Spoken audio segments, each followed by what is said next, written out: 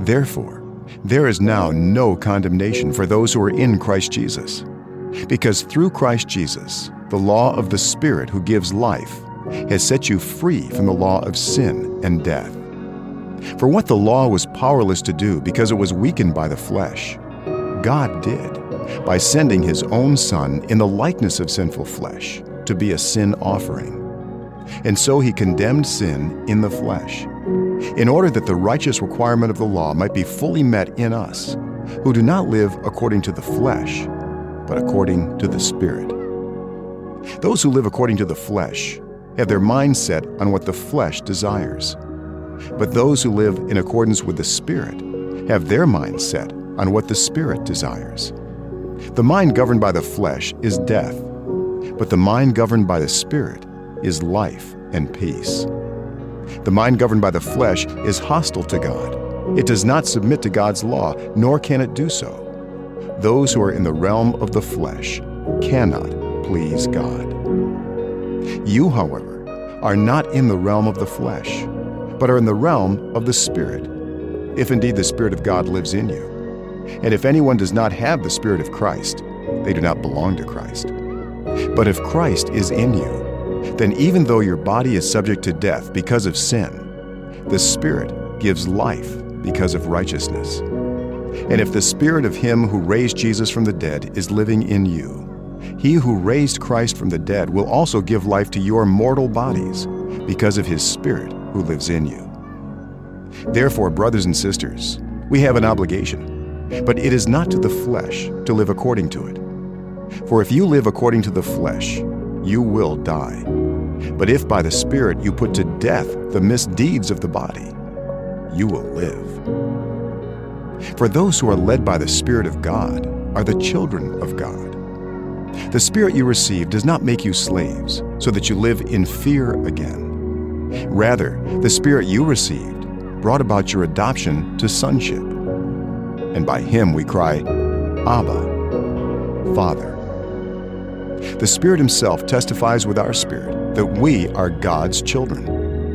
Now, if we are children, then we are heirs, heirs of God, and co-heirs with Christ, if indeed we share in His sufferings, in order that we may also share in His glory. I consider that our present sufferings are not worth comparing with the glory that will be revealed in us. For the creation waits in eager expectation for the children of God to be revealed. For the creation was subjected to frustration, not by its own choice, but by the will of the one who subjected it, in hope that the creation itself will be liberated from its bondage to decay and brought into the freedom and glory of the children of God.